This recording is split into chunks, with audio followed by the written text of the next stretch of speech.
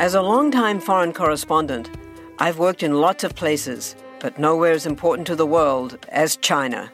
I'm Jane Perlez, former Beijing bureau chief for the New York Times. Join me on my new podcast, Face Off, U.S. versus China, where I'll take you behind the scenes in the tumultuous U.S.-China relationship. Find Face Off wherever you get your podcasts.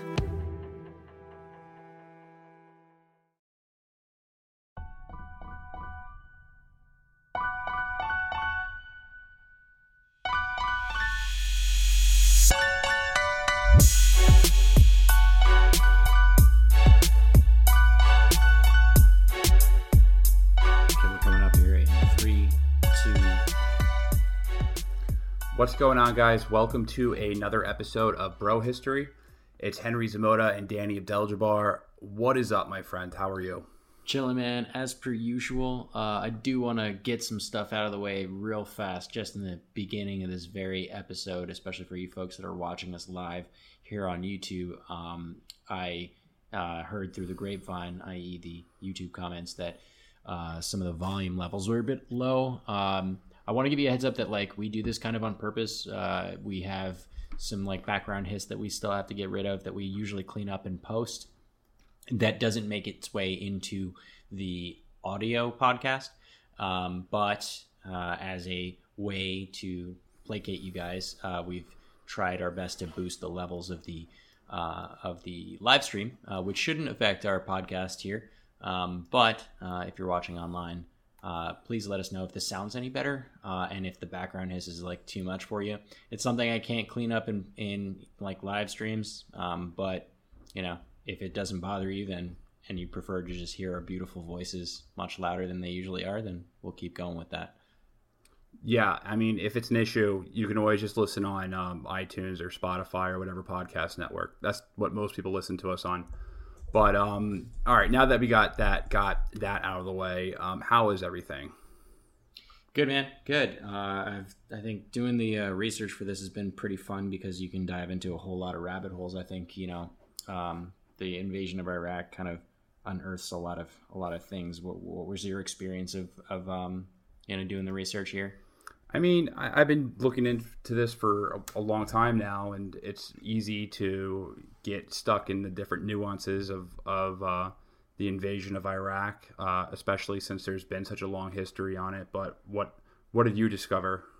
Well, I discovered that my running gag that the deeper you go into any of these history topics, the farther you go into, alien astronaut theory, ancient astronaut theory. Evidently, I was doing some work on this, and I stumbled across a video that had David Icke on it, who's a proponent of lizard people. So apparently everything, all of what we're going to talk about today evidently stems from lizard people. So just giving you guys a heads up that's what I learned. I don't think David Icke actually means lizard people. No. He means actual reptilian. He means actual lizard people? Yes. And I watched this 2-hour stupid documentary. It caught me because it was Donald Rumsfeld talking about how they lost $2.3 trillion of Pentagon budget. And it was where could this have gone? And I'm okay, I'm interested. Tell me where did the money go, right? And then suddenly it takes a hard, I don't know if it's left or a right turn, but it just turns really hard. And it's lizard people are, infiltrating the top echelons of our world governments, and they're causing us to do crazy human sacrifices and pedophilia. And I'm oh, so this is where QAnon gets it. And I'm okay, I get it. Okay. I still watched that. That was hilarious. I think David Icke, he purposely sabotages himself. Yeah, he does. I think some of these crazy conspiracy theorists, they'll be talking about something that maybe hold water, and then they'll toss kookadoo nonsense on it just to discredit themselves so they're not taken seriously. Yeah, one thing that's a theory of mine. One thing that really caught me off guard was they were talking about the ancient history of how the lizard people and the elongated skull people were in power and shit, and they were they said this one thing about in ancient Egypt, thousands of years ago, before during the book burning of Alexandria, that they stole. They took all of the good books and they put it in the Vatican. And I'm like, wait, the Vatican didn't exist then during the ancient Egypt times, or am I wrong about that? Right? Like no, the Vatican did not exist the before the book burning of the burning of Alexandria happened like thousands of years before, right? Well, the burning of Alexandria happened a couple of times. It's like a okay. It's like it's a very it's a meme. misinterpreted. It's a misinterpreted part of history that is used as political sloganeering. Mm-hmm. So people will blame different religions for the burning of that book. For the burning of the Library of Alexandria. So you'll hear a lot of like hardcore right wingers be like, it was the radical Muslims that burnt that library down. I mean, none of this holds water to the lizard people, though. Meanwhile, the Library of Alexandria was burnt down a couple of times, but it was most likely burnt down by the Eastern Europeans, not Eastern Europeans, the Eastern Roman Empire, the Byzantine Empire. That seems to be the most evidence because they slaughtered a lot of people in Alexandria, including all the Jews and all the pagans. They just massacred everyone, and there was like kind of a orgy of violence during that sacking. It was the lizard people, dude. It wasn't the lizard people. It wasn't the lizard people, or maybe it was. But yeah, I think QAnon, that sort of stuff I think it's just fun fan fiction. It sounds like that's what it is, to be honest. It sounds like a rewrite of current events, you know? Like if you wanted to make like a more interesting like science fiction sitcom about this. Yeah, it's like fun fiction. It's fan fiction of current events. I wish I knew how to find it. Because I have zero clue where to find QAnon. Whenever I search for it, I can never find it. So someone's got to direct me to the link where I can read this stuff. You got to go on 4chan. That's where it exists. Oh, I don't go on that shit. Yeah. I don't do 4chan or Reddit or any of that bullshit. Well, that's where it started, so that's where you're gonna have to go if you want to learn about it. All right, so let's get into today's show. So I don't want to say this is part 3, but it definitely relates to the past 2 episodes that we've been talking about with the rise of Al Qaeda and the events that led to 9/11. We're going to talk about the second Iraq War and what were the events and what were, how did everything cascade into an invasion of Iraq, which eventually cascaded into the global war on terror. So I guess the best place to really start is parallel to where we started our Syria podcast, which was back in World War I. Because here's a quote. So this is a quote from T.E. Lawrence about the British Empire's occupation of Iraq. All you need to do is replace England with America, and it remains 100% relevant. So the people of England have been led in Mesopotamia into a trap from which it will be hard to escape with dignity and honor. They have been tricked into it by a steady withholding of information. The Baghdad communiques are belated, insecure, and complete. Things have been far worse than we have been told. Our administration more bloody and inefficient than the public knows. It is a disgrace to our imperial record. It may soon be too inflamed for any ordinary cure. We are day to day not far from a disaster. So just replace England with the United States, and that could have been Mesopotamia with Iraq. Some people might not know that as well. Yeah. Then that would be 100% relevant. Right. And what T.E. Lawrence is Lawrence of Arabia. He is referring to the Iraqi insurrection of 1920. So after World War I, right. The British seized control of the country. If you guys remember Sykes-Picot, which we've talked about a bunch of times on this podcast, the British and the French made a clandestine deal to split up the Ottoman Empire. And the British took the southern part. So Iraq, southern Iraq, Jordan, Palestine. The French took the northern part, so northern Syria, northern Iraq, Syria, and Lebanon. And at the same time as a Arab insurgency in Syria took place and established a government in Damascus with King Faisal as the head of state, there was a popular uprising of both Sunnis and Shiites and tribes people and city elites. They all broke into revolt against the British in Iraq. So this revolt was brutally suppressed by the British with the combination of the classic playing tribes against each other and also bombing civilian cities with planes. Yeah. And this eventually led to the British installing the former king of Syria, King Faisal, as their puppet king in Iraq. So King Faisal has had a pretty interesting career at this point. He was the part of the Hashemite family. He was one of T.E. Lawrence's main guys in the Arab revolts during World War I. He was pretty much elected king of Syria. He was deposed by the French, and now he has a job with the British being king of Iraq.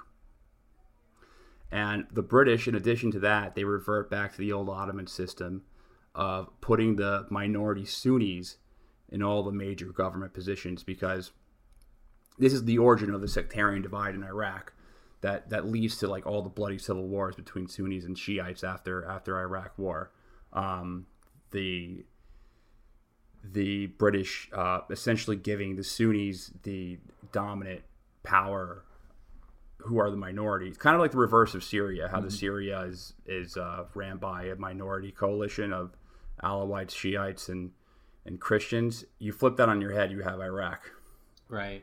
And I got another quote for you that's a little bit further earlier that I think that kind of is a similar parallel as your Lawrence of Arabia quote, and this is by Lieutenant General Sir Stanley Maude of Great Britain, and this is in relation to like why they got into Mesopotamia or modern day Iraq in the first place.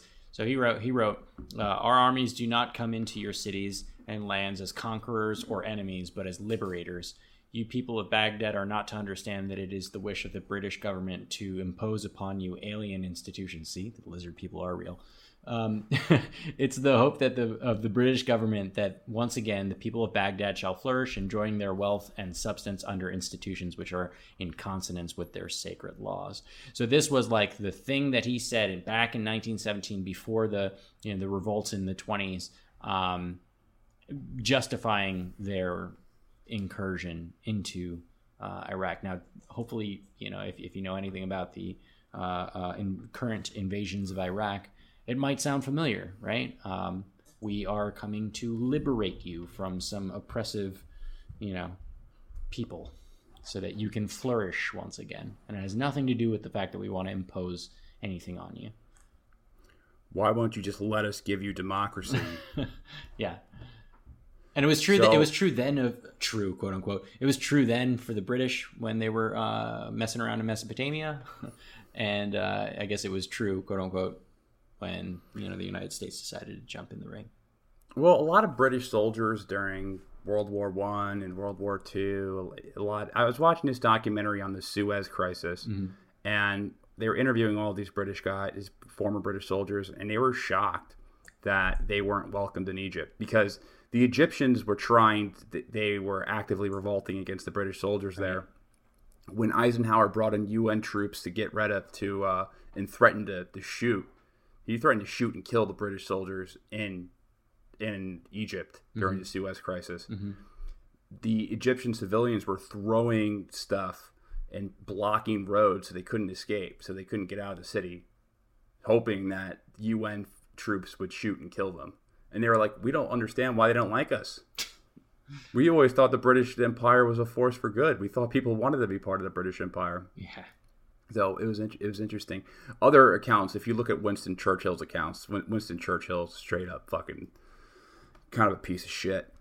So let's fast forward though, for the sake of time, because we can get stuck in the details. Fast forward to 1958, which is a very important year in the Middle East. So this is the year that Egypt and Syria, they joined to create the United Arab Republic. And at the same year, the Iraqi monarchy ends up getting slaughtered in a left-wing coup led by Adel Karim Qasim. Mm-hmm. So so this is King Faisal's nephew, I think. His whole family is murdered in a really, really outrageously gory coup attempt by a left-wing national movement. And this guy Qasim becomes president. However, the ideological diversity of the coup leaders at this time, it leads to a breakdown in the government. Like it's kind of complicated, but the Pan-Arabists, they reject Qasim's left-wing ideology, and he's eventually killed as well. The CIA was actually sponsoring this coup, as in tradition. And the reason why, just like long story short, Qasim rubbed a lot of people the wrong way, mainly because he tried to annex Kuwait, which you'll see is a recurring theme. Iraq, yeah. which is a recurring theme. He also wasn't exactly on great terms with Nasser, who was kind of the face of Arab nationalism at that time. Mm-hmm. So we kind of ended up getting fucked. But this eventually leads into a very extremely unstable period in Iraq. So this is around the same time Iraq and Syria, they're basically running a very similar history. Both have kings, both are occupied. One's occupied by the British, one's occupied by the French. They're like two sides of the same coin. They both go through these extremely bloody this very, very bloody decade of nonstop instability and coups. Mm-hmm. They're trying to form a government. And both governments, so just like Syria, same in Iraq, there's a rise in Pan-Arabism, so like a rebirth of Arab nationalism. And this gives the rise to the Ba'ath Party. What's really interesting, though, is that both the Ba'ath Party in Syria and Iraq actually hate each other. They hate each other. They hate each other. And it's funny because Syria is an Alawite. You can call him a Shiite, just to simplify it, mm-hmm. who is in a Sunni majority country, mm-hmm. and he runs an authoritarian dictatorship. And then on the other hand, you have Saddam Hussein, who is a Sunni in a Shia with a Shia majority, mm-hmm. who runs an authoritative dictatorship, but both very similar in the way the government is structured. And they go through both very similar histories and like coup d'etats and mm-hmm. all that shit. Mm-hmm. The president of Iraq during this time, when the Ba'ath Party takes power, he's really old and it's not really effective. So you see this guy named Saddam Hussein rise up through the ranks. And it's during this time the CIA starts putting out a lot of feelers to see what type of guy Saddam is and if we're able to work with him or not. Mm-hmm. So we start this covert relationship with Saddam before he becomes president of Iraq. And in the late 70s, when he finally does become president, the U.S. actually gives him a list. This is the litmus test. They gave him a list of 800 Iraqis that we didn't like. So these guys were like, we gave him a list of 800. It's like, hey, take this list of 800 Iraqis. It's full of communists, professors, lawyers, leftists, just like people that the U.S. saw as communist sympathizers or who could cause Iraq to create a stronger relationship with the Soviet Union. He goes ahead and he takes all these people and he just kills them. He hangs them and he broadcasts it on live TV. So immediately, CIA was like, "Whoa, this guy's great!" Like, we didn't even tell him to do anything. We just gave him some names. They're like, how about that? Yeah, fucked up, dude. How about that? Up. I think we can work with him. So well, Saddam, we really appreciate the enthusiasm. Jesus, seriously, this is so fucked up. 800 people. 800 of his own people at that. It's not like just 800 randos. It's 800 Iraqis. It's Saddam Hussein. I mean, this guy was pretty bad. Yeah. So meanwhile, something very strange is going on in Iran in the late 70s. Iran has an Islamic revolution. Oh boy. We didn't have anything to do with that though, right? We didn't have anything to do with it. So Iran has an Islamic revolution. They overthrow the U.S.-backed Shah. Listen to some of our Iran episodes for the backstory on that if you don't know. But Saddam Hussein decides to invade Iran, and there's a number of reasons why he decides to do it. One of the reasons why Saddam decides to invade Iran is that Kazakhstan, which is the part that he wants to annex, is in the southern part of Iran. It is Arabic speaking, so he feels justified in annexing that territory because, hey, like, they're Arabs. It's also a very oil-rich area. So combined with the oil fields that they already have in Iraq, with the oil fields in Kazakhstan, then they would rival Saudi Arabia in the amount of oil production. The other big thing is that there's a threat of the threat of a Shiite Islamic Republic. Remember, Iraq is a majority Shia country, so there's a fear that the definition. Part of the Shia tradition is a rejection of tyranny. So there's a legitimate fear that a Shia uprising could essentially depose Saddam Hussein. And there's also, right now, Iran's military, like at the end of the Iranian Revolution, the military is in complete disarray. So it's kind of like the Soviet Union before World War II.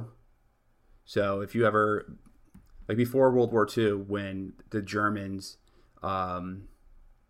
when they secretly, or when they planned Operation Barbarossa, when they went up into Belarus and they started to invade, they broke their deal with Hitler broke his deal with Joseph Stalin. They advanced almost over to Moscow that first year in that first major offensive before the winter came. They were on their way there. And a big reason why they were so successful is because the Soviet military there was just a major purge within the military. Like, Stalin had just had a bunch of officers purged to Siberia and killed because he didn't trust them. So the same sort of thing happened in Iran after the Iranian Revolution. A bunch of loyalists were killed after they deposed Reza Shah. So it was good timing to do it. Also, they weren't on good terms with the U.S., so meaning that they weren't going to get they weren't going to get back. They weren't going to have weapons. They didn't expect F-14s to get spare parts from the U.S., which the Iranians had a big supply of. So they thought the timing was right to strike. And when Saddam invades Iran, they fight an 8-year brutal war, very much like World War I. So the theme was poison gas, trench warfare, stalemate, meat grinders, just meat grinder chaos. And the Reagan administration, they provide covert support to Iraq during this war. Right. So we're doing things like providing satellite photography to Iraq. We're revealing the movements of Iranian forces. We provide Iraq with intelligence gathered by Saudi Arabia. We're using AWACS. Yeah, we're using AWACS, which is airborne warning and control systems. It's like a long-range radar for air defense. Iraq uses U.S. military intelligence to to collaborate attacks with mustard gas on Iranian ground troops. Mm-hmm. The DIA, they secretly provide detailed information on Iranian deployments, also tactical planning. Bomb damage assessments, like basically, Yeah. if you bomb this place, what'll happen, right? Yeah. Mm-hmm. So, U.S. and British companies at this time, they sell materials to Iraq that could be used to develop a nuclear or a chemical or a biological weapon. So biological agents for diseases like anthrax and gangrene and West Nile virus.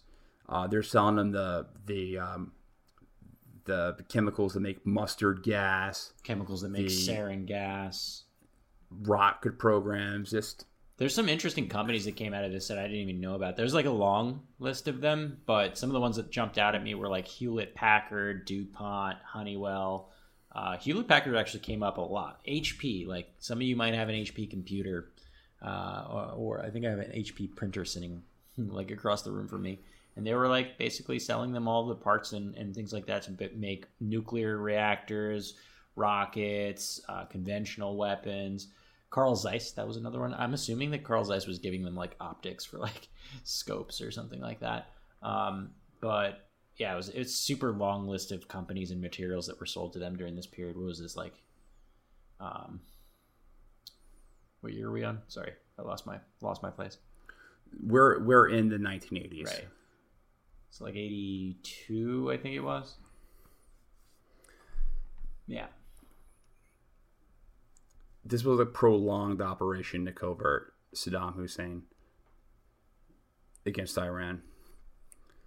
Sorry, there's a fly on my head right now, and I'm trying to kill this fucker with a copy of Atlas Shrugged.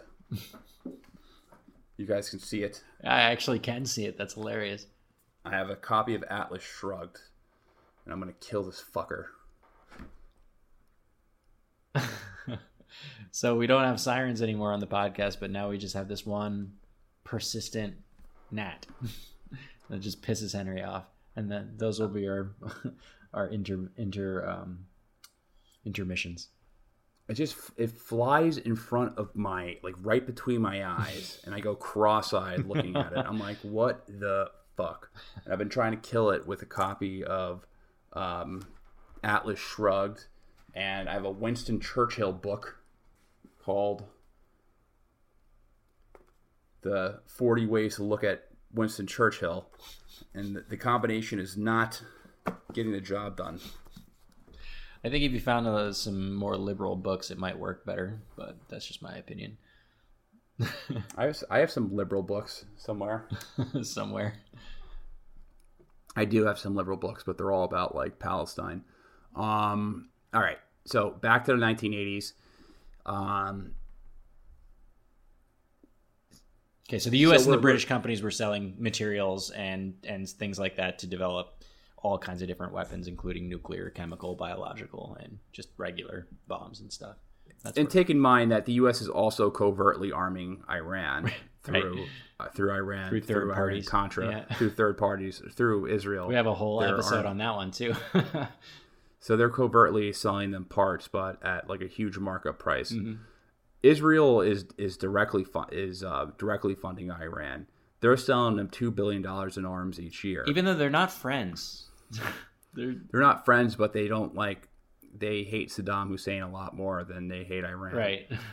They see him as a much bigger threat. Right. I mean, they're closer to them, and they have a better opportunity to create a missile program, and they're further in development at this time in a nuclear program. They attack it in 1982 with collaborating with the Iranians. They actually bomb and destroy an Iraqi nuclear facility. Yep. It was interesting actually because the Prime Minister of Israel, Menachem Begin, he called like a televangelist here in the United States, Jerry Falwell, and like gave him a heads up that he was like, yo, tomorrow you're gonna hear some shit's gonna go down, and I just want you to know that we're doing it because we feel like our safety is at stake. And this was kind of like a way for them, Israel, to like gain some moral high ground or some cover from the Christian right at the time. Now, keep in mind, this, I mean, arguably even still to today, the Christian right happens to be a big voting bloc. And if you can get their approval, their seal of approval on different actions in foreign policy, then, you might be able to get away with it. But the problem was that Israel had all of these F-16s that we had provided to them, and they were supposed to not use them for anything but defensive purposes. And this is explicitly an offensive thing, right? They did a preemptive strike against Iraq to blow up one of their, it was the Iraq's Osirak nuclear reactor. And a lot of people in the Reagan administration weren't very happy about that. But because of the kind of cover that they got early on from the Christian right, I think they were able to win that war of minds, that battle there. Want to learn how you can make smarter decisions with your money? Well, I've got the podcast for you. I'm Sean Piles, and I host NerdWallet's Smart Money Podcast. On our show, we help listeners like you make the most of your finances. I sit down with NerdWallet's team of nerds, personal finance experts in credit cards, banking, investing, and more. We answer your real-world money questions and break down the latest personal finance news. The nerds will give you the clarity you need by cutting through the clutter and misinformation in today's world of personal finance. We don't promote get-rich-quick schemes or hype unrealistic side hustles. Instead, we offer practical knowledge that you can apply in your everyday life. You'll learn about strategies to help you build your wealth, invest wisely, shop for financial products, and plan for major life events. And you'll walk away with the confidence you need to ensure that your money is always working as hard as you are. So turn to the nerds to answer your real-world money questions and get insights that can help you make the smartest financial decisions for your life. Listen to NerdWallet's Smart Money Podcast wherever you get your podcasts. Some of us love history. Others used to or never did because history was presented as nothing but the rote memorization of names, dates, and facts. Basically, the story got left out, and that made history kind of suck. My name is Greg Jackson. I'm a university professor with a PhD in history, and bringing history to life is my passion. That's why I created my podcast, History That Doesn't Suck. I want to teach you everything you need to know about U.S. history, but I do so through stories. Let me tell you about George Washington begging his men not to mutiny against Congress, Clara Barton saving Union soldiers amid enemy fire, enslaved Frederick Douglass risking his life for liberty, and about so many other figures as their real experiences make industrialization, social movements, and even congressional debates and tax policy come to life. Subscribe to History That Doesn't Suck today, and join me, Professor Greg Jackson, every other week for a new episode, where I'd like to tell you a story. Yeah. So towards the end of the war, Saddam starts gassing Kurds, and it's actually kind of it's not a funny story, but it's an interesting story to say the least. So there was a campaign to recover lost territory at the end of the war. One of the towns within the conflict zone was the Kurdish village of Halabja. The Iraq flew over this village with U.S. supplied Bell helicopters, and they gassed them at night, hoping to kill the Iranian soldiers in this village. What had happened was that the night before, all the soldiers left the village. All the soldiers had left, and the villagers, they returned after the Iranian soldiers left. So Iraq was like, oops, sorry. Yeah, so let me pull that back. You're saying basically they went to hit a Kurdish village because they believed that there was Iranian soldiers there, and there were at a certain juncture, and they used very deadly gas kind of indiscriminately on this village so that they can kill the Iranian soldiers. Turns out there's no Iranian soldiers, and they just killed the Kurdish people. Did I get that right? Yeah, that's how it initially started out. The first major gas attack on a Kurdish village in March of 1988. it was a accident. Because Iraq kind of had okay relations with the Kurds at that time.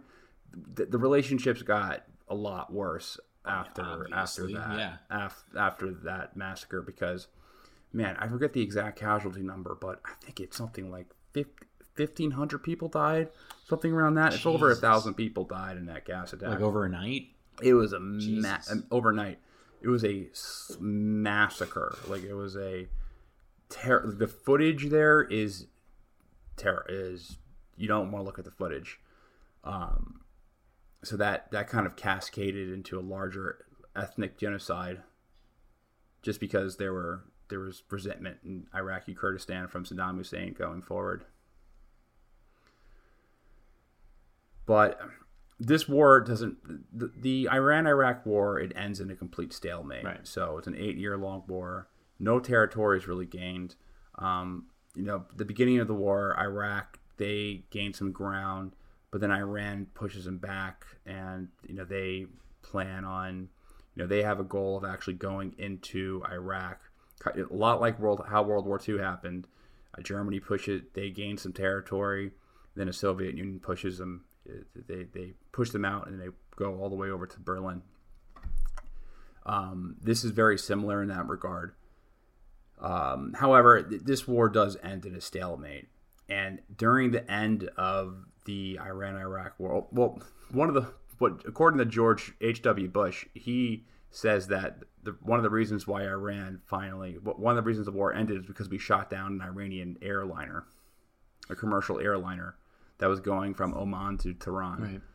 That was 750,000 people had died in the war already. And because we killed one commercial airliner was the primary reason why Iran finally signed a peace deal with Iraq. Yeah, and they till this day use that incident as like their grounds for why they chant "Death to America." Like that's one of their founding principles or their founding opinions on the United States is from that event.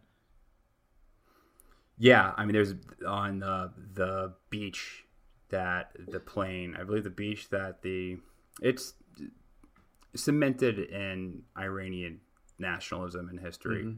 Mm-hmm. During the end of the war, though, both Iraq and Iran are broke.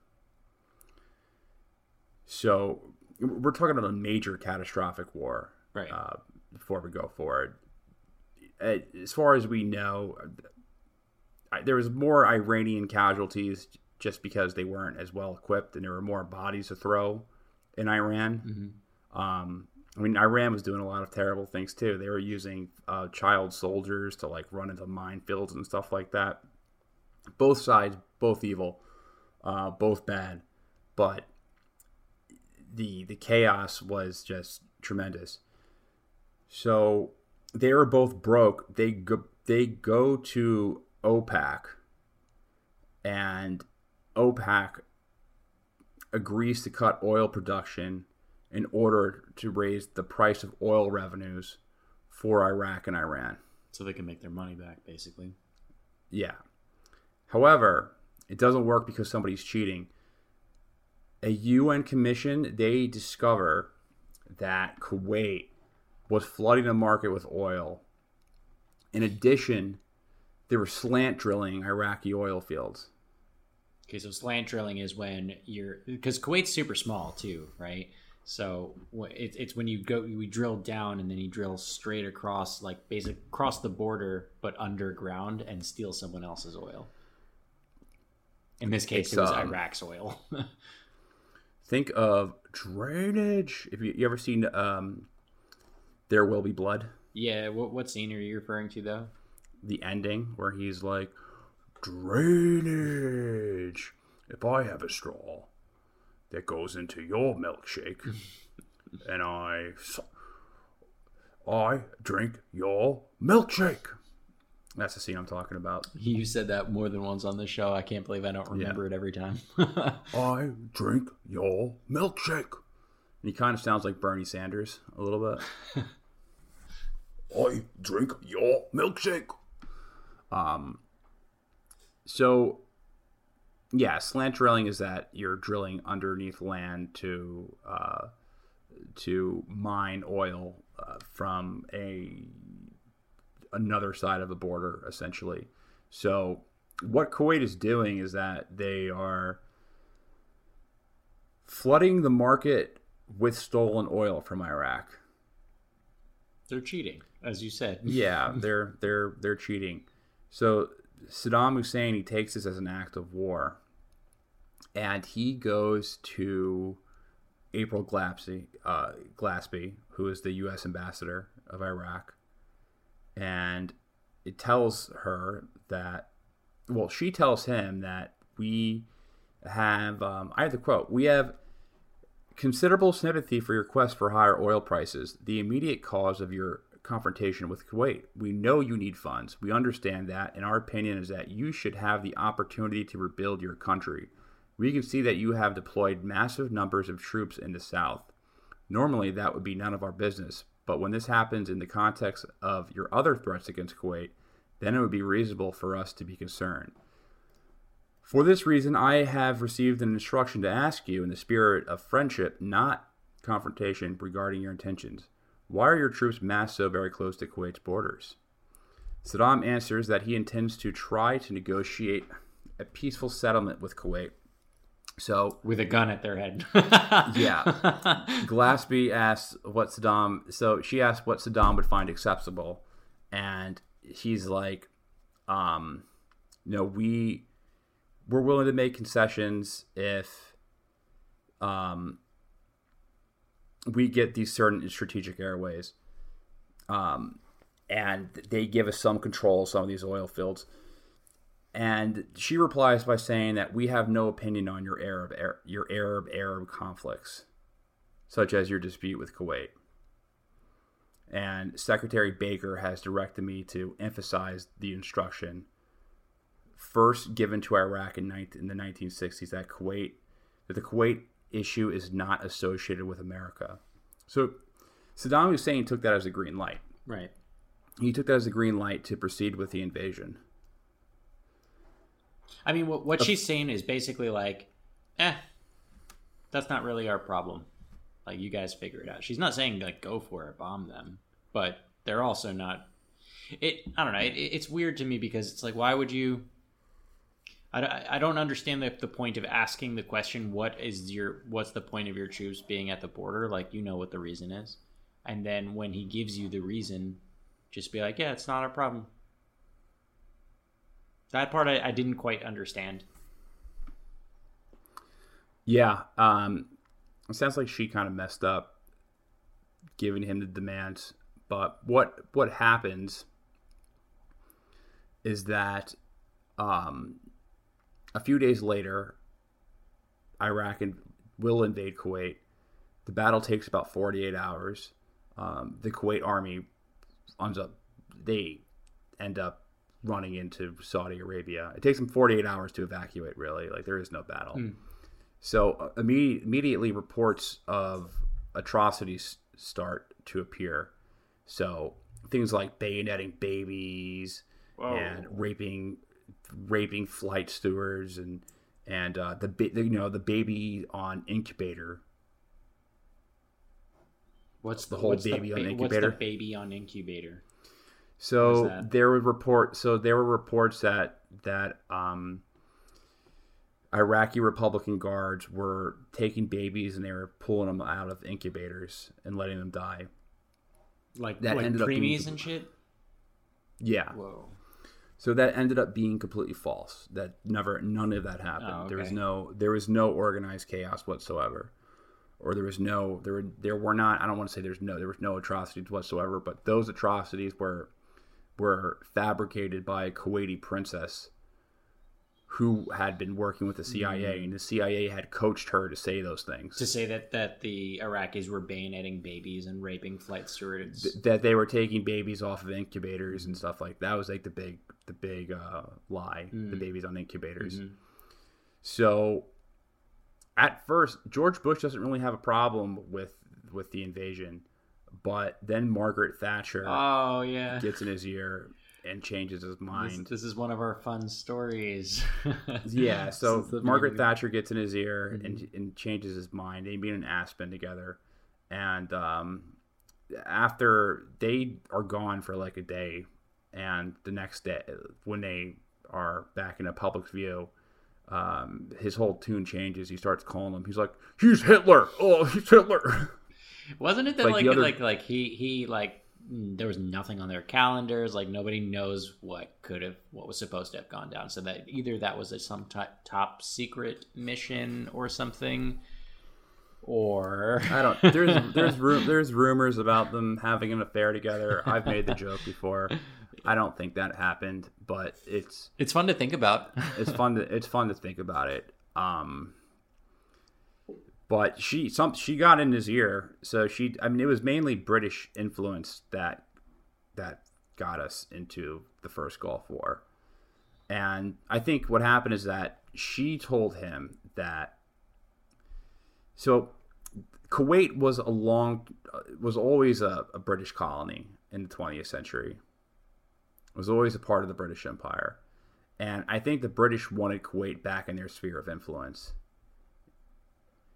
She probably convinced him that this would be an opportunity to get Saudi Arabia back in the U.S. sphere of influence. Why? Because they had kind of a falling out in the 70s, with the gas crisis, with the gas crisis. Mm-hmm.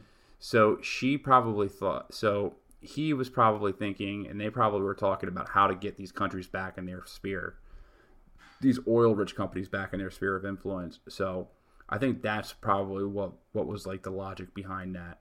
And it was also an opportunity for Bush to try out a bunch of new military systems. Yeah. So the Patriot missile system comes out of here. Mm-hmm. Mm-hmm. Yeah. And it was really bad. Well, I mean, the Patriot missile system sucked in the Gulf War. Yeah, I can't argue against that. You're right. It didn't shoot. Did it shoot down one Scud missile? No. It missed like every Scud missile. That's why everyone uses S-400s or at the S series of Russian missile systems now. So the U.S. smashes Iraq. They kill tens of thousands of civilians doing it, which, they kill a lot of human beings in this process.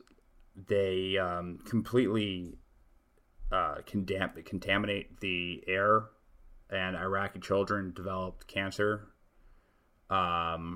They killed military conscripts while they were running and surrendering. Mm. It was a bloodbath. It was a bloodbath. Yeah. They dropped more bombs in the Gulf War, I think, in any war in human history.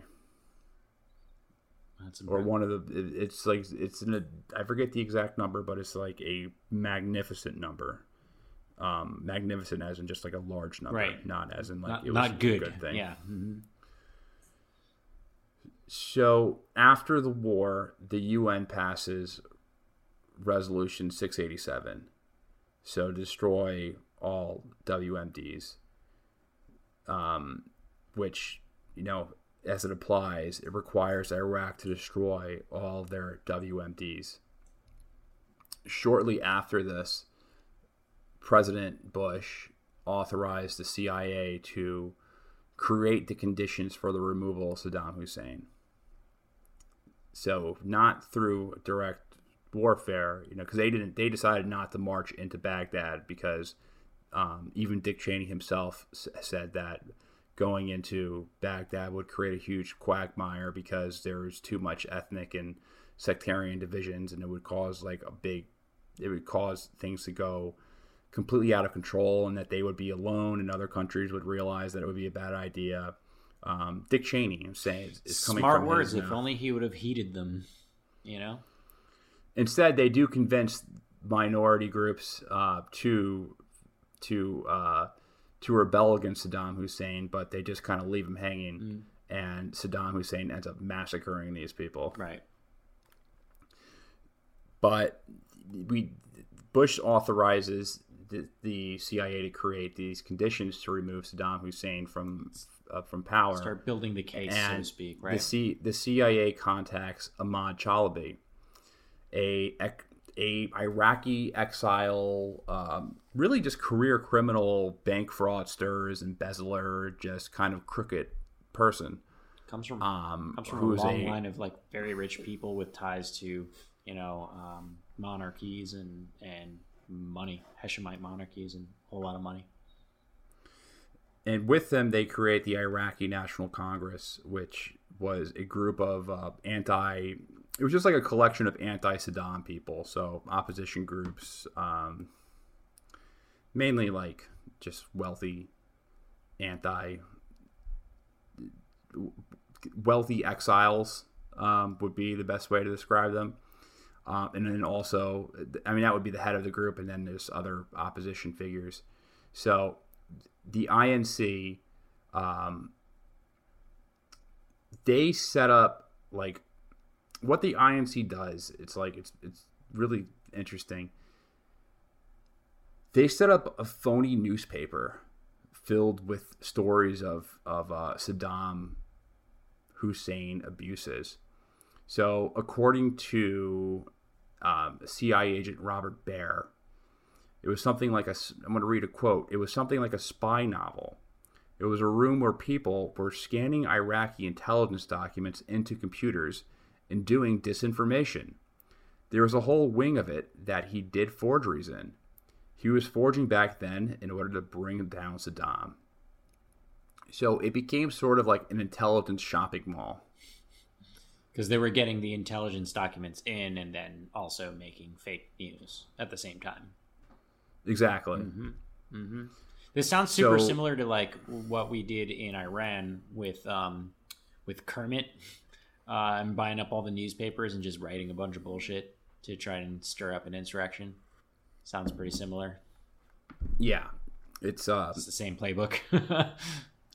It's what's the word that you call like propaganda, like the term for propaganda when you submit it in a different country?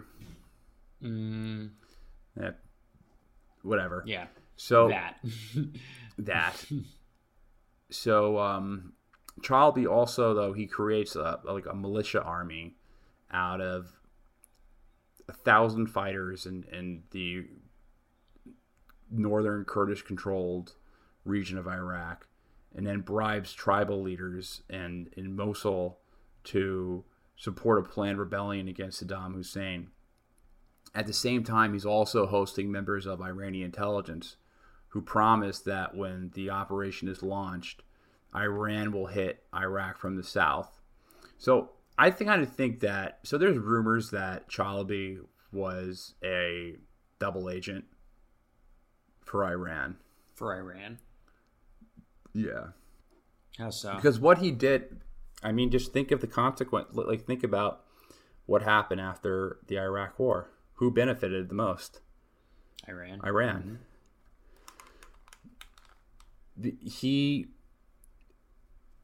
They took out the Sunni secular leader and they put the Shias in charge at the end of the war.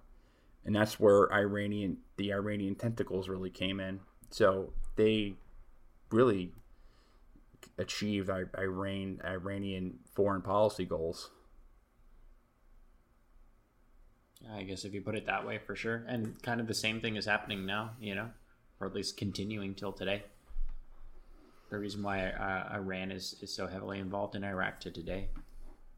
Well, that's where it starts. Right. It starts with the invasion of Iraq after 2003, right? When one man, one vote, when the Ayatollah, when Skiri comes to power, and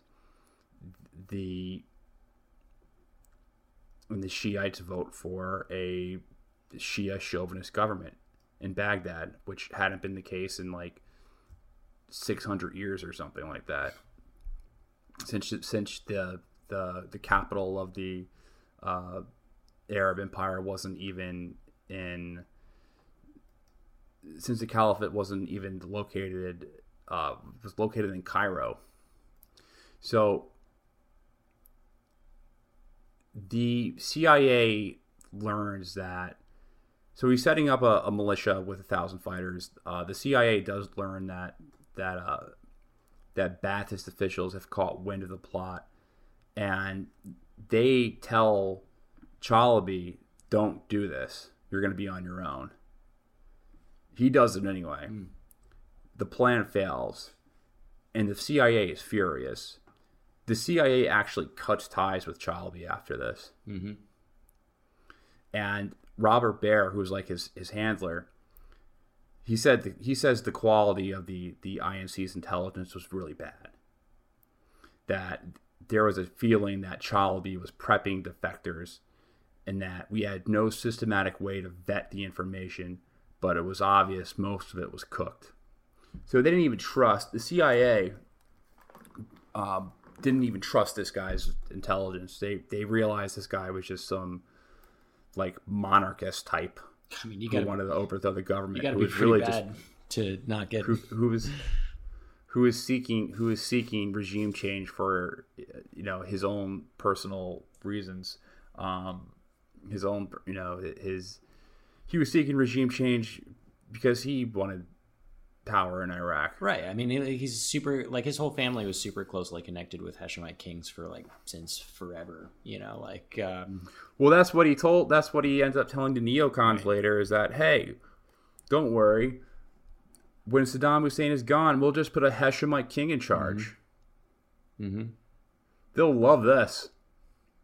The Iraqis will love being ruled by a Hashemite king. Yeah, I think basically, like, his great-grandfather or his grandfather was, like, a tax collector for a Hashemite king, and then, like, his father and his mother were both kind of, like, very politically, involved with the Hashemite monarchies, and then later when Chalabi founds the Petra Bank in Jordan, him and his bank lends Prince Hassan, who became, like, a really close friend of Chalabi. He lends him like $30 million, which I think helped him to then start opening up bank branches in the Israeli-occupied West Bank. That's kind of besides the point, though. He has a super long history with all these kings, and it was clear, I think, from this that the motivation was, selfish in nature. Yeah, the guy's a bastard. Meanwhile, one of the demands is that Iraq destroy all their WMDs and chemical weapons. Most of these weapons are weapons that the U.S. sold them. So the U.S. knows that Iraq has chemical weapons of mass destruction, which is kind of vague. A lot of things fall under WMDs. Because they have the receipt. We have the receipts on these. We were the ones selling them during the Iran-Iraq War. So between 1991 and 1997, Iraq destroys the vast majority of all of their weapons. So I have this written down. So they destroy more than 38,000 filled and unfilled chemical munitions. 690 tons of chemical warfare agents, over 3,000 tons of precursor chemicals, more than 400 pieces of production equipment, 48 missiles, 8 mobile missile launchers, and 29 missile warheads modified to carry chemical or biological agents. So, after cross-referencing weapons, this, UN inspectors conclude that 90% of Iraq's weapons have been destroyed or dismantled. Scott Ritter, who was the chief UN inspector, said that the remaining 10% was most likely destroyed during the first Gulf War.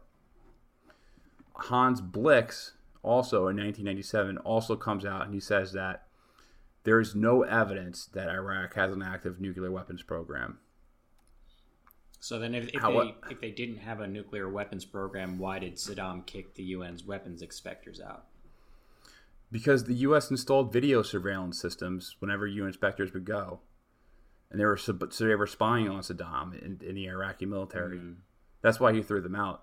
Because he was scared that they were going to assassinate him, really. I mean, that's a founded fear. He didn't know it, but they were definitely cooking up the case to have him deposed at that time. So,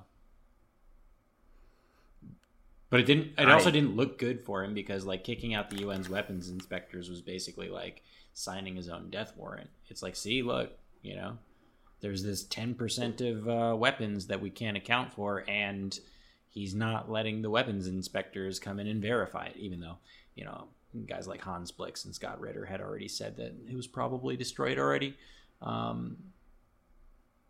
It's just not a good look for Saddam. Doesn't look very good for him, even if he was, worried that he was going to get offed. Yeah. In hindsight, maybe it wasn't the smartest strategic move, but he offered to debate George Bush before the Iraq War on his WMD stockpile. George H.W. or George W? George W. Bush. Oh, nope. Yeah, I wouldn't take that. That's not a good idea. Yeah. So around this time, Ahmad Chalabi, he starts to court the neoconservatives. So Chalabi tells them that if he replaces Saddam Hussein, that he would normalize relations with Israel and allow the construction of a pipeline from Mosul to Haifa. That's an interesting proposition, I think. I think that's an important proposition, because if you look at like way back in the fucking 40s, like post World War II, we have both British and Americans, like, heads of state who are openly admitting that, gaining access to Middle Eastern oil and like controlling that region is like crucial for domination. I think if I can pull this up real fast, there's a British paper that had said that the Middle East is a vital prize for any power-seeking domination. So there was like a paper put out by the British government that, basically said that this was the premium power interest in world influence or world domination. And this is way back in 1947, right? And then a second thing to note on this one is the kind of deal that the United States has, somewhat under the table with Israel, whereby we are agreeing or promising to ensure Israel's energy security, right? Like indefinitely. And pretty much every 5 years, this agreement had been re-upped every single year. This was in 1975, Kissinger signs the Memorandum of Understanding, it was called, and it was kind of making us obligated to provide Israel with a security of oil reserves and energy supplies in a quote time of crisis. What this ended up doing, though, if we skip forward quite a bit to about 2002, is that we keep renewing this agreement, and every time we renew this agreement, there's always these additional special legislations that are attached. So in one particular one, it says that the U.S. Actually has to provide Israel with strategic oil reserves even during domestic shortages. And that ran up a bill for us at the time in 2002 of about $3 billion. And we were also kind of on the hook to provide our own oil tankers if regional oil tankers refuse to ship, to Israel.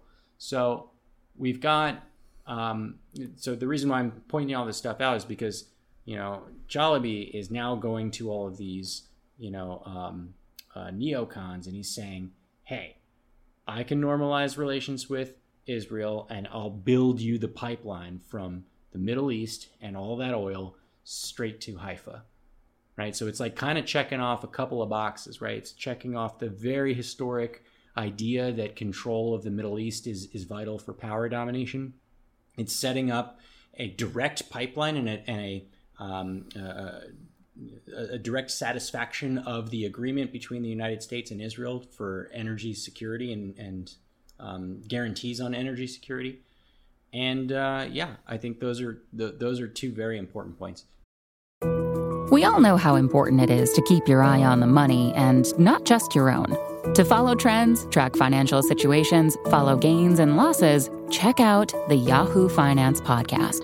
Every day, we'll give you a quick overview of the latest market and financial news that you need to know. You'll be able to hear about the biggest headlines in the business world in 3 minutes or less, right after markets close. It's perfect to listen to while you make another cup of coffee or work out a new budget.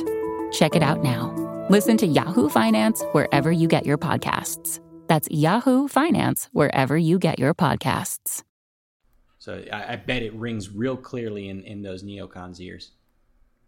And yeah, David Wurmser, who was the director of the Middle Eastern program for the American Enterprise Institute, he released an op-ed after he met Chalabi in the Wall Street Journal, and the title was "Iraq Needs a Revolution." And in this article, he just advocates for Chalabi. He advocates for the resurrection of the INC, because the CIA had stopped funding had stopped working with the INC because all their stuff was bullshit, and they knew it, and they were incompetent, and it wasn't working out. There were no mujahideen. You know what I mean? Exactly. Yeah. There were no mujahideen. It's like no wonder the U.S. Whenever they sponsor mercenaries, they sponsor the radical, the worst ones. Yeah. Well, I mean, have you seen their work?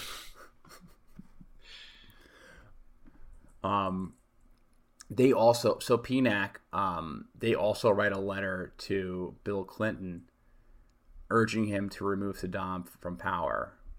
And Clinton does eventually sign into law the Iraqi Liberation Act, which states that the U.S. will pursue a policy of regime change. But I guess the neoconservatives is a good thing to stick on. I think the best way to describe, like what I said to you earlier, the neoconservative movement is the intersection of the MIC and the Israel lobby. Mm-hmm.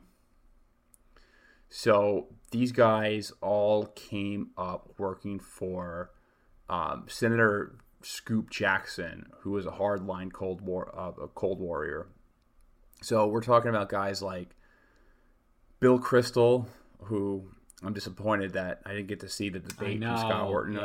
Yeah, I wish that we bought tickets like a year in advance for that, and well, coronavirus ruins everything.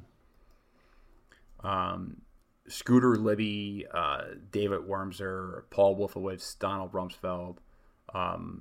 The craziest among them was he's still alive, Richard Pearl, along with being the fattest and ugliest neocon.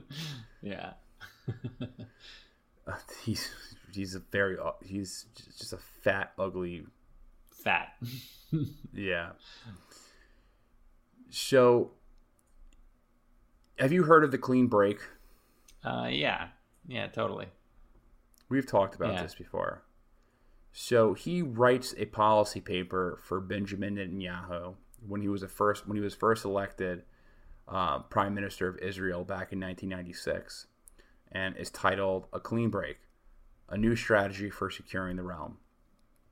And the paper, it advocates for a lot of the same policies that were advocated by Onan Yinan in the 1980s. We've talked about this Israeli policy paper that was written. Mm-hmm.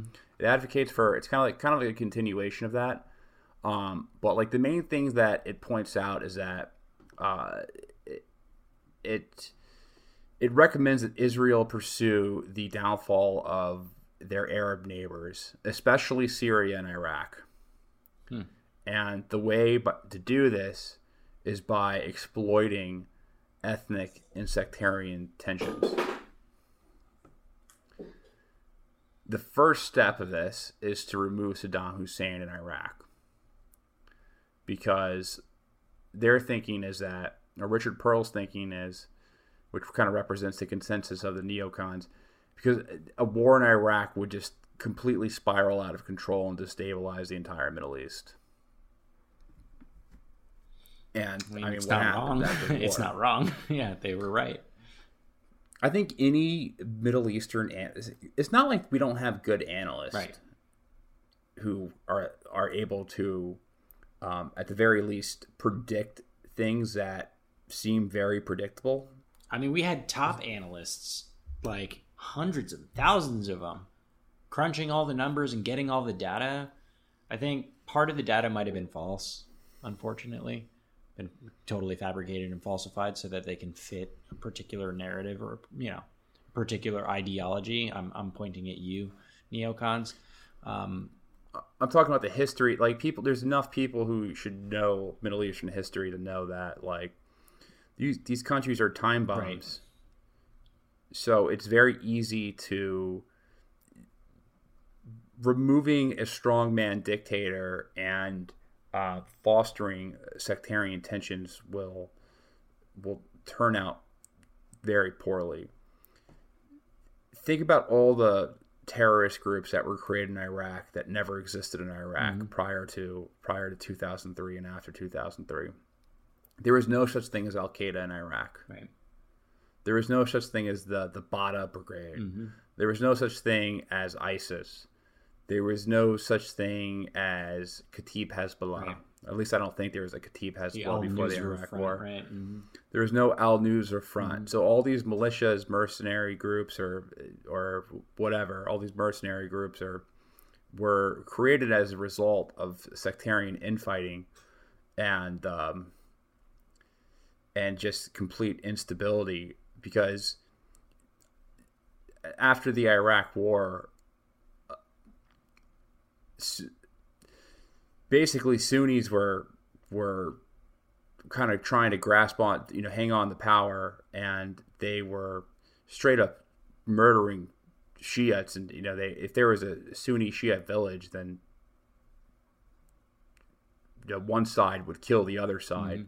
And then when one side engages in that behavior, it forces the other side to respond, band together, right. to respond, to band together. So it just creates like this nonstop war. And during Saddam Hussein's reign, the one thing that you can say is that there wasn't this, in Baghdad at the very least, in like the urban metropolitan areas, I think 50% of the couples were interfaith marriages. Really? So there were I didn't Sunnis actually and know that. Shiites married to each other. That's interesting. Yeah. But I mean, they were So- mostly, it was like his government was secular, like they weren't like an Islamic republic, So I guess mean, that's kind of a product of that, not necessarily they a were- product of like he's a good ruler. I don't. And that's a normal thing. Like, that's something that is just what like happens. a normal Right. sign of like a healthy society, Right. like interfaith marriages. Right. And inter-race marriages and interfaith marriages are a sign that there's not prevalent racism Right. in your country. Or There's a sectarianism, hybrid- for that matter, or sectarianism, or however people divide themselves. It means that it's somewhat of a healthy environment if there's a large portion of these families that are forming, Right. that are putting aside these differences.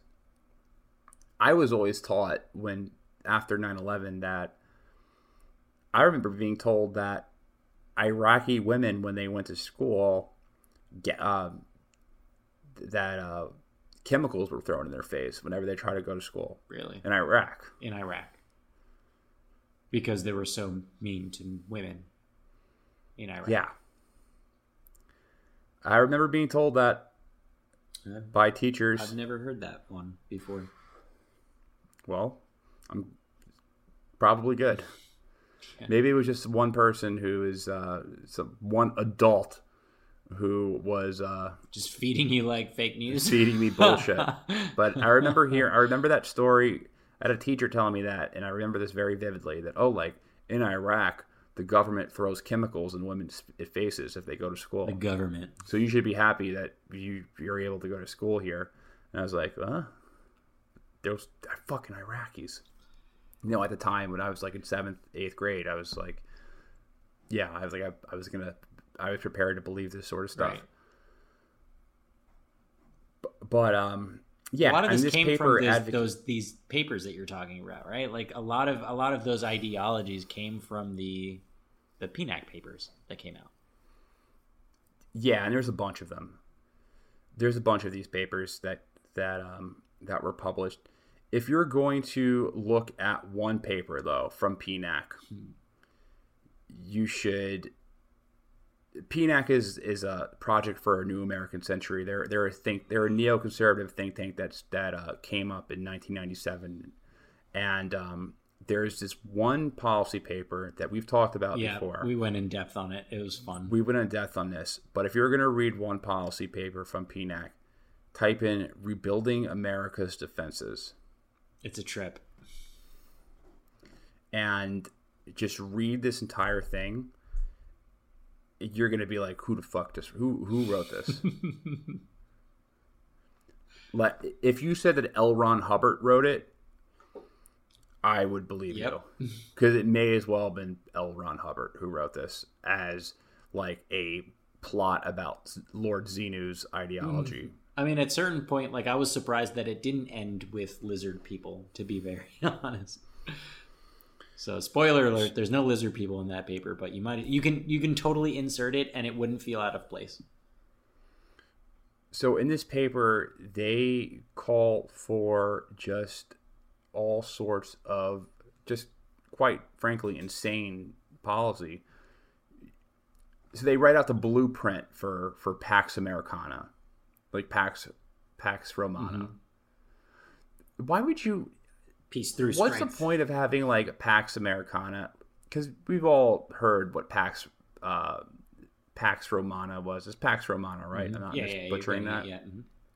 The peak of like when Marcus Aurelius was the emperor of Rome in like the year 89 AD. I think that was like the official year. And the British Empire, the Roman Empire, may as well have been the British.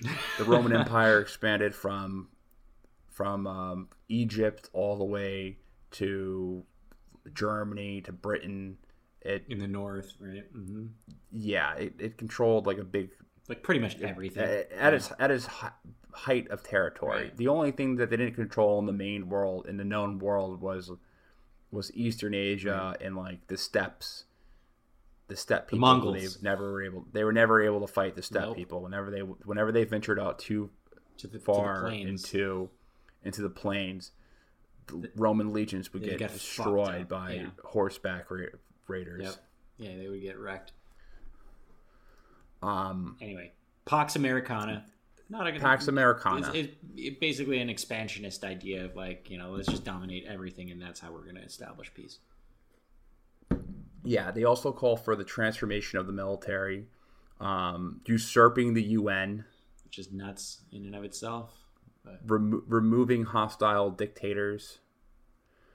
So they call for that one. We're still kind of doing. Yeah, we're still. I mean, that's still part of the playbook. Yeah. Mm-hmm. The expansion of bases. They call for a space command. That's the only one I'm on board with for the entire paper. They call for a space command. They also target weapons that target people by genotype. It starts getting super weird. Yeah. And I'm telling you, at the end of this paper, when you get towards the end of it, these are the weirdest parts of the paper. Like the other things could come from Mike Pompeo's fucking fat face eating McDonald's. It's weapons that target people by genotypes is just incredibly uncomfortable for any normal person. Yeah. Like I never even would have thought of that ever. Because I'm normal. Right. Also, like would you ever think of that? Like would you if you were even writing a fantasy. Like, let's just say if you're like trying to come up with a very fun make pretend idea, right. Like, oh, imagine if we're like fighting space demons and like killing aliens. Right. So first we're going to look at their genotype, and we're going to specifically target only them with this ridiculous. That's some fucked up shit, dude. You have to be like some new brand of psychopath, like new brand of just nuts, to think like, how can we specifically target a race or a specific? Because that's what it is. Like, let's be real. Targeting a specific genotype is saying, I want to pick out who should die from this particular weapon. It's nuts. By their race, their genetics. Mm-hmm. So by their DNA, by the weapon that monitors, that's able to track or recognize someone's DNA. Right. Just ignore certain sets of DNA and specifically target others, which is just fucking nuts. By the way, Will DeMarco, props to you. Thank you. He writes, and he gave us the corrected time for the Pax Romana, which is 30 BC, Augustus Caesar, to Marcus Aurelius' death in 180 AD. I guess 89 AD does kind of fit right in the middle of that, so I think you weren't too far off there, but thanks for the tip, Will. I know that was like the Augustus Caesar. Well, that's the start of the Roman Empire with Augustus Caesar, and then the Roman Empire ends with goddamn. Well, I consider the end of it when they split, really, to like the Eastern and the Western. To the Eastern and the Western, but I mean, what do I know? Who are you to say? I just know that Marcus Aurelius is the emperor in the movie Gladiator, which is one of the best movies ever made. Best monologues in any movie. Best historical, best period piece of all time. Yeah. I think it's better than Braveheart. Actually, I don't know. I love Ridley Scott movies, but that's a side note in general. And I will have my vengeance in this life or the next.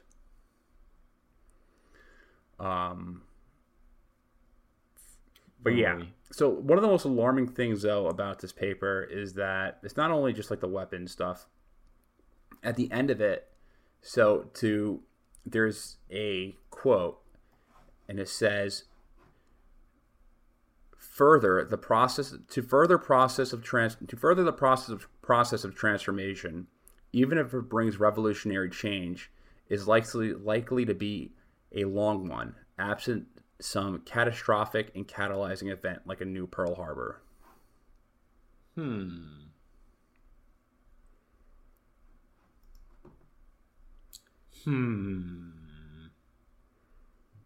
don't even know what to say about that, to be honest. Yeah, it's weird. It's very weird. I just got finished reading Max Blumenthal's book, Management of Savagery. Oh, you finished it? How was it? It's great. I recommend it to anyone and everyone. But I just finished. He has a chapter on the Iraq War and 9/11, and his conclusion is that he hasn't really come up with a strong conclusion, but he suggests that Osama bin Laden had read Rebuilding America's Defenses, and the purpose was that he saw that these neoconservatives were looking for a new Pearl Harbor, so he figured that an attack on the United States would trigger a U.S. invasion. That's kind of like what he suggests in his chapter about 9/11, about some of Osama bin Laden's motivations. He doesn't make a strong suggestion. He doesn't make it's not his overall conclusion in the book, but it's a suggestion that he does make, which I find, it's an interesting idea. So after George Bush is elected, all these longtime analysts are transferred out of the Pentagon, and all these neoconservatives come in. And transferred out is a nice way to say it. I say they got fucking booted. They got shit canned. They got shit canned, yeah.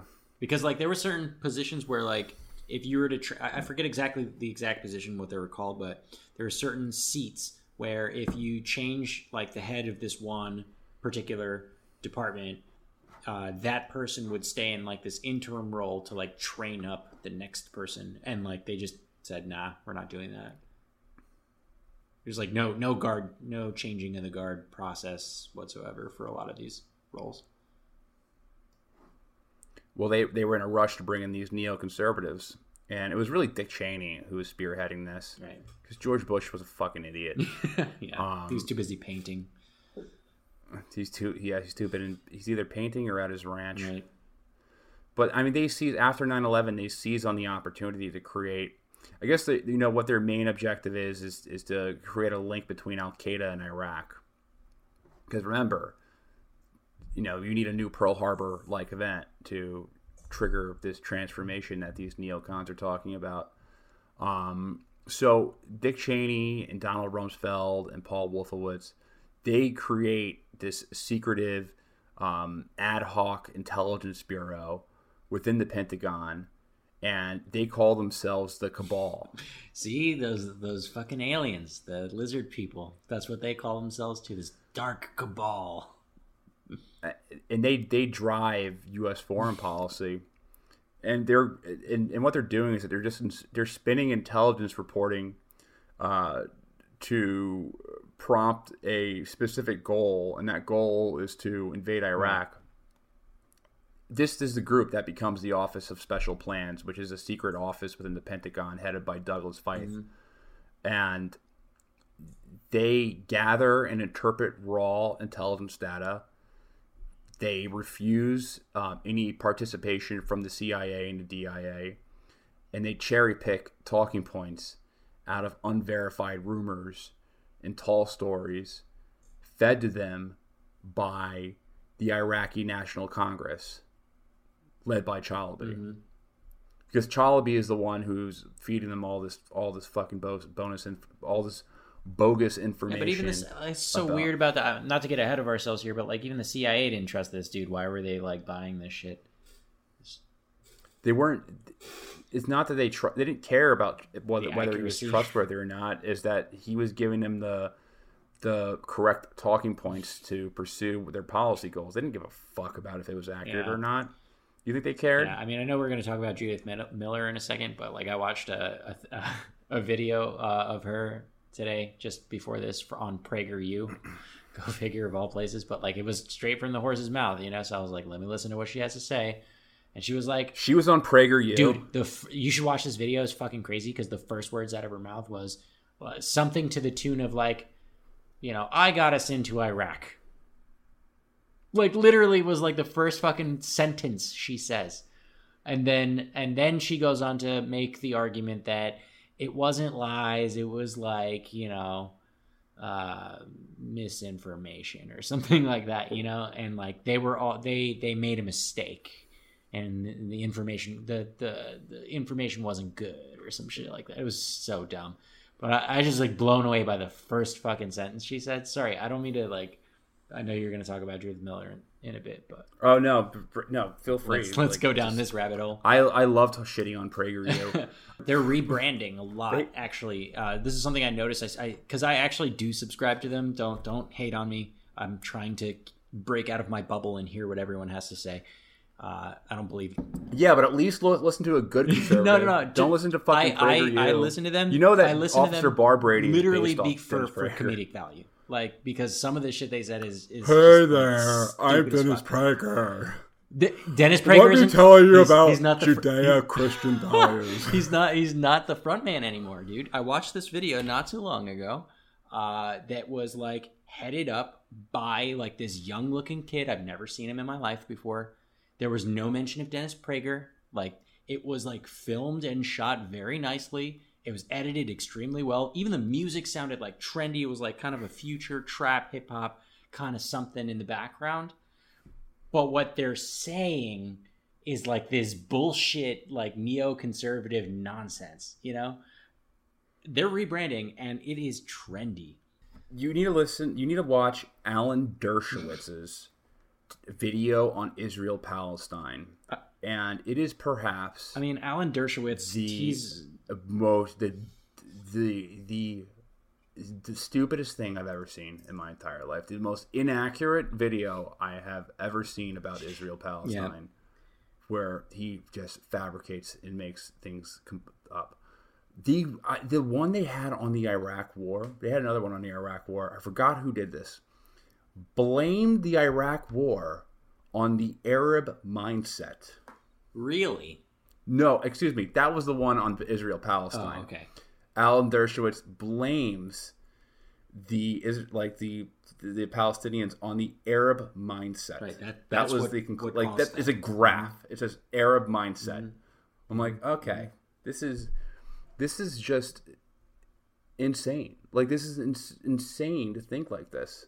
It's the Arab mindset. It's like kind of ignoring, like willfully ignoring, all of history, like the entire history of the conflict. It's willfully, just because they're fucking crazy Arabs. It doesn't even touch on like the historical backdrop that like leads up to all of these events. Anyway, I digress. Let's talk about Judith. Right now, just fun fact about Dennis Prager. So Officer Bar Brady is based off Dennis Prager. Is he? I didn't know that. That's interesting. Hey, move along here. Nothing to see here. I'm Dennis Prager.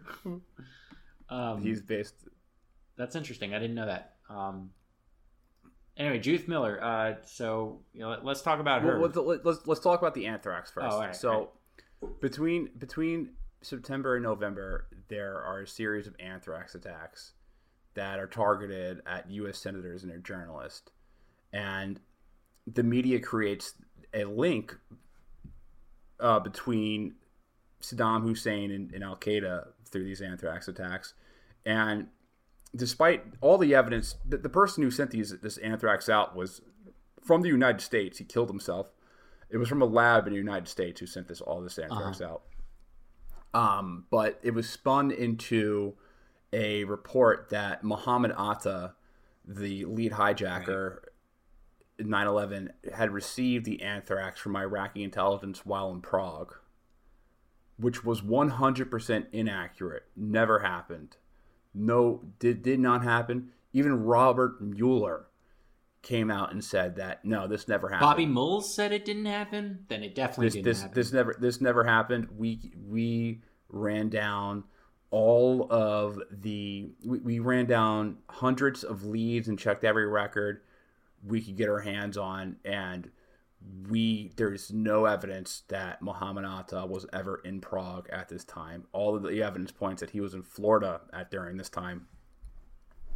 So in the New York Times, after Robert Mueller even makes that statement, they still publish an article called Mr. Atta Goes to Prague, which just is a report on that story about how the U.S. and Czech officials are, they have intelligence on this meeting between Iraqi intelligence officers and Mohammed Atta. And when Dick Cheney is using this as a pretext, he calls the Czech Republic Czechoslovakia. That's all right. In fairness, it just shows you. Come on, man. You're a journalist. I get it. Former defensive. You are the Secretary of Defense for George H.W. Bush, and you're the Vice President right now. You're an educated man. You don't know that the name changed after the Cold War. It really shows where your mindset is. Right. Like, your mindset is back in, like, the fucking 1980s. The Czechoslovakia. I guess. I'll tell them. In fairness, I could see that being a quick gaffe. Even if it's written, I could see that being a quick gaffe. But was this like something that happened frequently? Was it like more than one occurrence of this? I forget exactly what it was he was talking to some news outlet, but he called it, when explaining intelligence ties, he was like, "Hey, we have reports in Czechoslovakia." Just overall level of ignorance, and I don't think these neoconservatives are smart. I just think they're criminals. So a lot of these guys, I don't think they're necessarily like super smart and intelligent. I think they're smart enough to get by. get by with their criminal activity. So Judith Miller, so Colin Powell went on Fox in 2002 and said that Iraq had chemical and biological weapons stocks, and Saddam Hussein was building a nuclear weapon. And what he did is that they're like, okay, well, how do you know this? And he cited a New York Times article by Judith Miller as evidence. So here's what they would do. So the INC would pass on their carefully collaborated lies to Judith Miller, who was having an affair with Scooter Libby, by the way. She was Scooter Libby's lover, who would put them on the front page of the New York Times just in time for Dick Cheney or Colin Powell to be asked about it on Meet the Press. Right. They would basically serve up the bullshit so that the daytime talk shows are easy. Yeah, well, they would just serve up, well, not just the daytime talk shows, we're talking about Congress. Right. Like, they would testify in Congress. They'd be like, okay, so what's your evidence? Well, the New York Times. Right. So they would just rehash. It's a circle jerk, right? Like, yeah, it was a giant circle jerk. Right.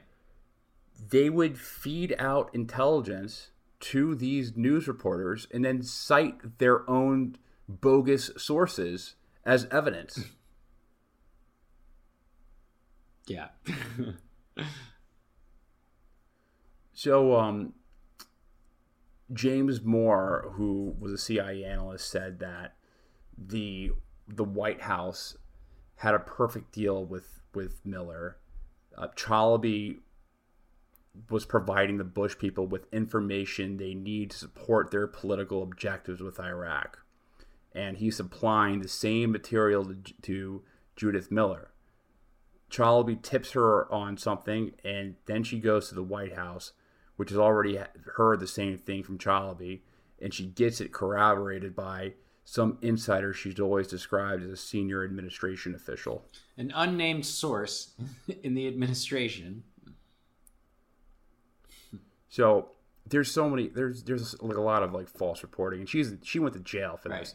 So for example, so in September of 2002, she reported on the front page of the Times that the U.S. had intercepted aluminum tubes indicating that Saddam was developing a nuclear bomb. Don't even get me started on the aluminum tubes. Can I jump in on that one? I'll make it real fast for this one.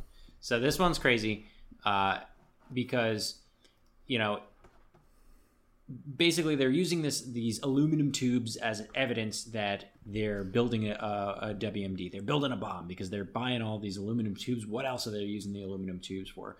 What they're trying to suggest is that that the Iraq Survey Group, which determined what these tubes would be used for or could be used for, was that they would be using them for 81 millimeter rockets, right? And there was no evidence found anywhere that there was a program to design or develop 81 millimeter aluminum rotors for like a uranium centrifuge, which is what you would, you know, create in order to make highly enriched uranium. They were just using it for fucking rockets, like regular bombs. Now, could you make the argument like they were making rockets so that they can put a nuclear warhead on it? Sure, you can say that. But that's not what they were saying. They were saying these these aluminum tubes were being used to make these centrifuges. But here's the thing. They're talking about a zip-type centrifuge, which was originally produced in the 1950s. It's a gas centrifuge. It's named after one of its main developers. It's like a German scientist, Gernot Zipp. And basically it uses these rotors that are normally made of like really strong material. Aluminum is one of them. But they had to be like high strength and specialized types of materials. After the 1950s, nobody uses aluminum anymore for these gas centrifuges. Like literally nobody in the whole world. They start making them out of things like margin steel and carbon fiber instead because they're just much more useful and beneficial. So they're trying to say, hey, oh, look, they bought all these 81 millimeter tubes made of aluminum so that they can make these centrifuges.